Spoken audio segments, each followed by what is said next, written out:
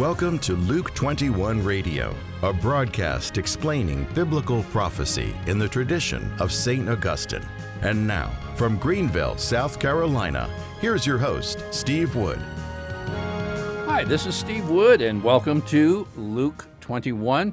We're studying biblical prophecy from a Catholic perspective, and today we're talking about apostasy and the Antichrist.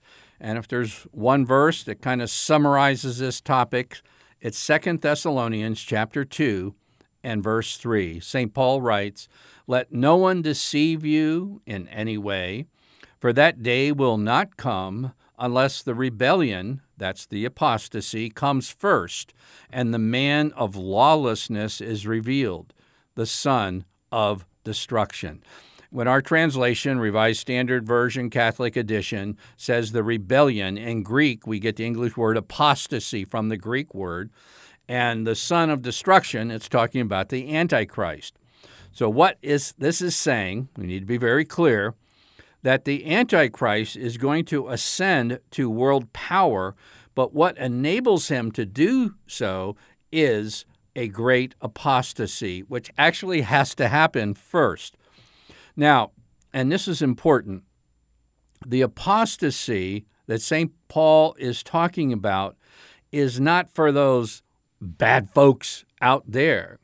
The falling away he is talking about are Christians falling away, Christians' nations turning their backs on Christ, and Christian cultures turning around and rejecting Christ, maybe wanting just to be neutral. Well, there's really no neutral ground. You're either eventually going to be Christ or Antichrist.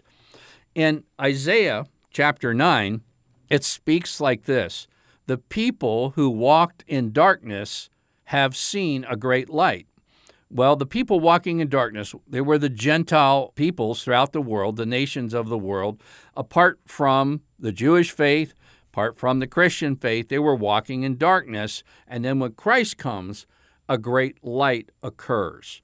But the apostasy is a short-term reversal of that light over the nations. The light's going to be over the nations in the book of Revelation for 1,000 years, a metaphorical way of simply saying a long time, and then for a relatively short period of time before the second coming, that will be the apostasy and a reversion to the nations of the world walking in darkness.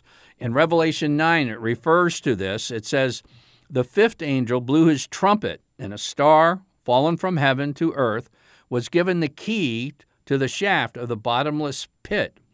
That bottomless pit, translated in English as bottomless pit, in Greek is the word we get in English abyss from. This is talking about the abyss. And he opened the shaft of the bottomless pit, or the abyss, and from the shaft rose smoke like the smoke of a great furnace, and the sun and the air were darkened with the smoke from the shaft. What is this saying? That there is going to be an opening of the prison of Satan and his hordes, who had permission and the ability to darken the minds of the nations of the world. And shortly before the return of Christ, this pit is going to be opened, and the smoke, the darkness, the spiritual closing of the mind, so to speak, is going to occur. I place great emphasis on the prayer of Pope Leo XIII. He, in 1888, had a very dramatic experience where God showed him what was coming in the next century, namely that Satan would have at it at the church and trying to destroy the church if he would just have time. And the Pope was given a vision of this. They thought he was having a heart attack, and he waved people off, went into his study, and composed the prayer of St. Michael the Archangel. Now, the prayer that you and I pray very often, and a lot of times after Mass we pray it together and such, is a shortened form of the prayer. The long form of the prayer is an exorcism prayer, and we shouldn't be praying that. That's why we have the shortened version. But the long form, the original form of the prayer, had three parts.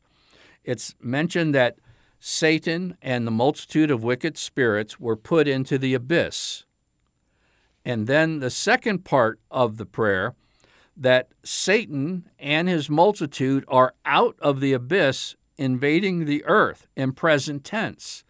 So either it was happening in Pope Leo XIII's day, again, that was 1888 when he wrote the prayer, or it might have been looking forward to the 20th century. And then the third part of the prayer is a prayer to put him back in the abyss again, get him out. And so the same thing, we're talking about Revelation 9, prayer of St. Michael the Archangel, the long form, and then Revelation 20, verses 7 and 8. It says, when the 1,000 years were ended, Satan will be loosed from his prison and come out to deceive the nations that are at the four corners of the earth. What does it mean to deceive the nations? It's lead them into blindness, spiritual blindness, or darkness, deception. And that will bring on the apostasy, which will prepare the world for the coming of the Antichrist. Now, how do we know what that situation will look like? I would suggest to you there will occur a worldwide, very intentional, what I call crossing the line, the red line. A lot of governments have a red line saying, if you do such and such, we'll go to war with you. People have a red line. If you do such and such to my kids, I'm not going to be nice to you. Whatever, there's a red line that the world will do during the great apostasy, and that's violating God's order.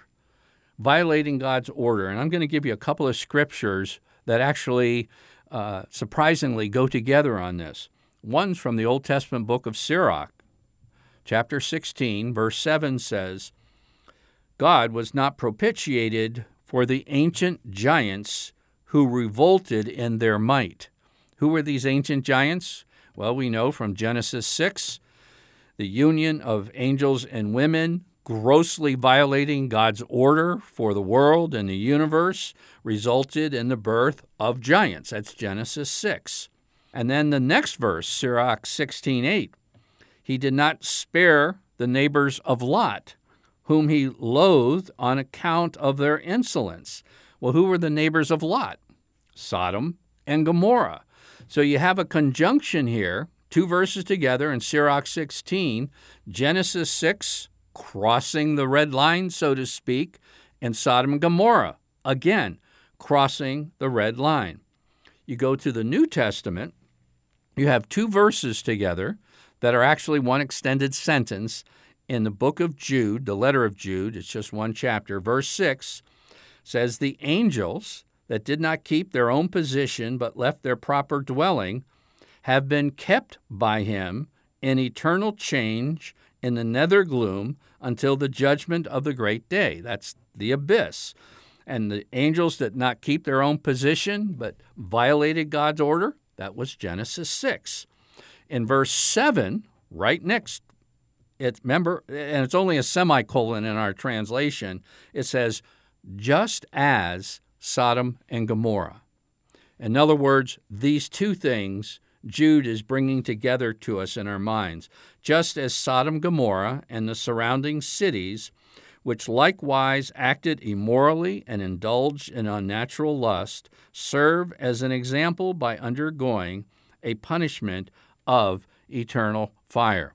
So I'm just showing you that in Scripture, bringing together these two events, Genesis 6, Sodom and Gomorrah, Genesis 18 and 19, are the premier Old Testament examples of humankind violating God's order.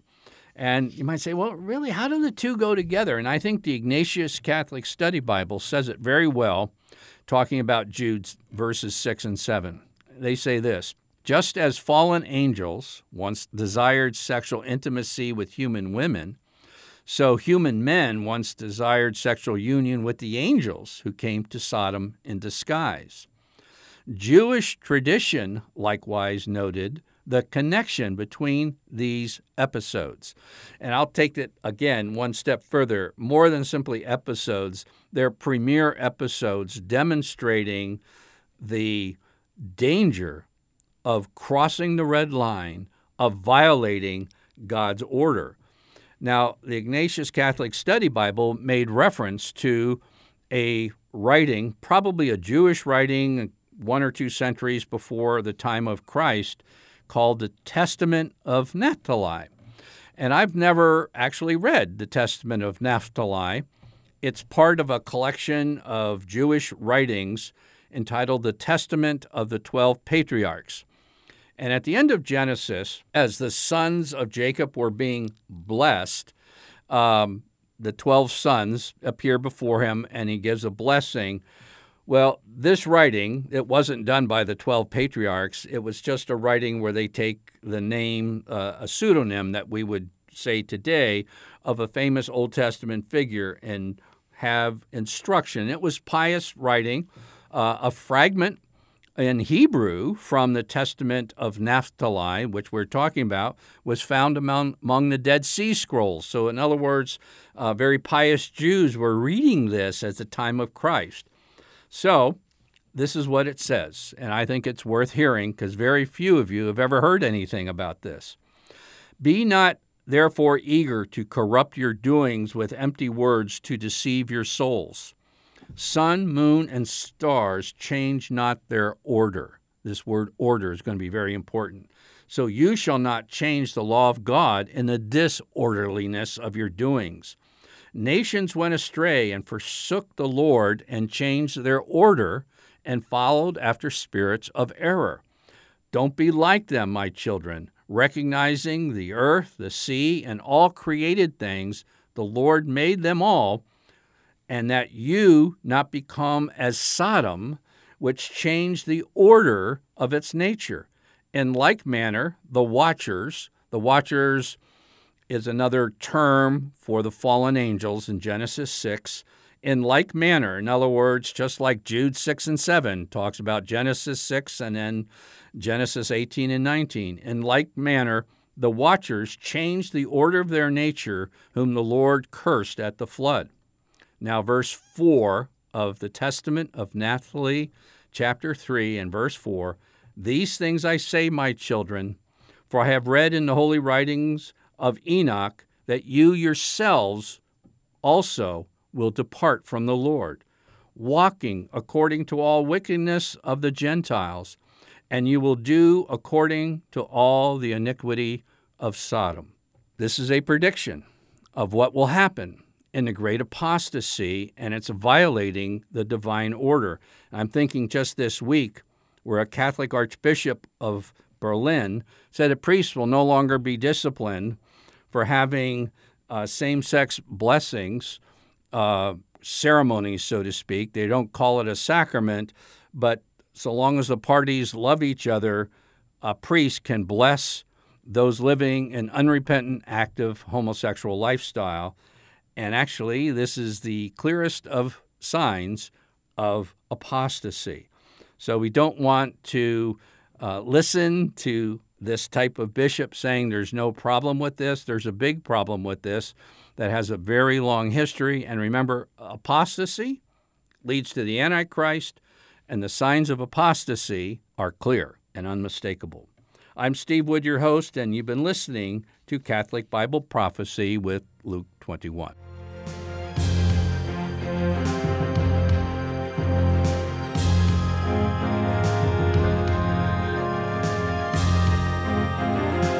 Luke 21 is a radio outreach of Family Life Center International.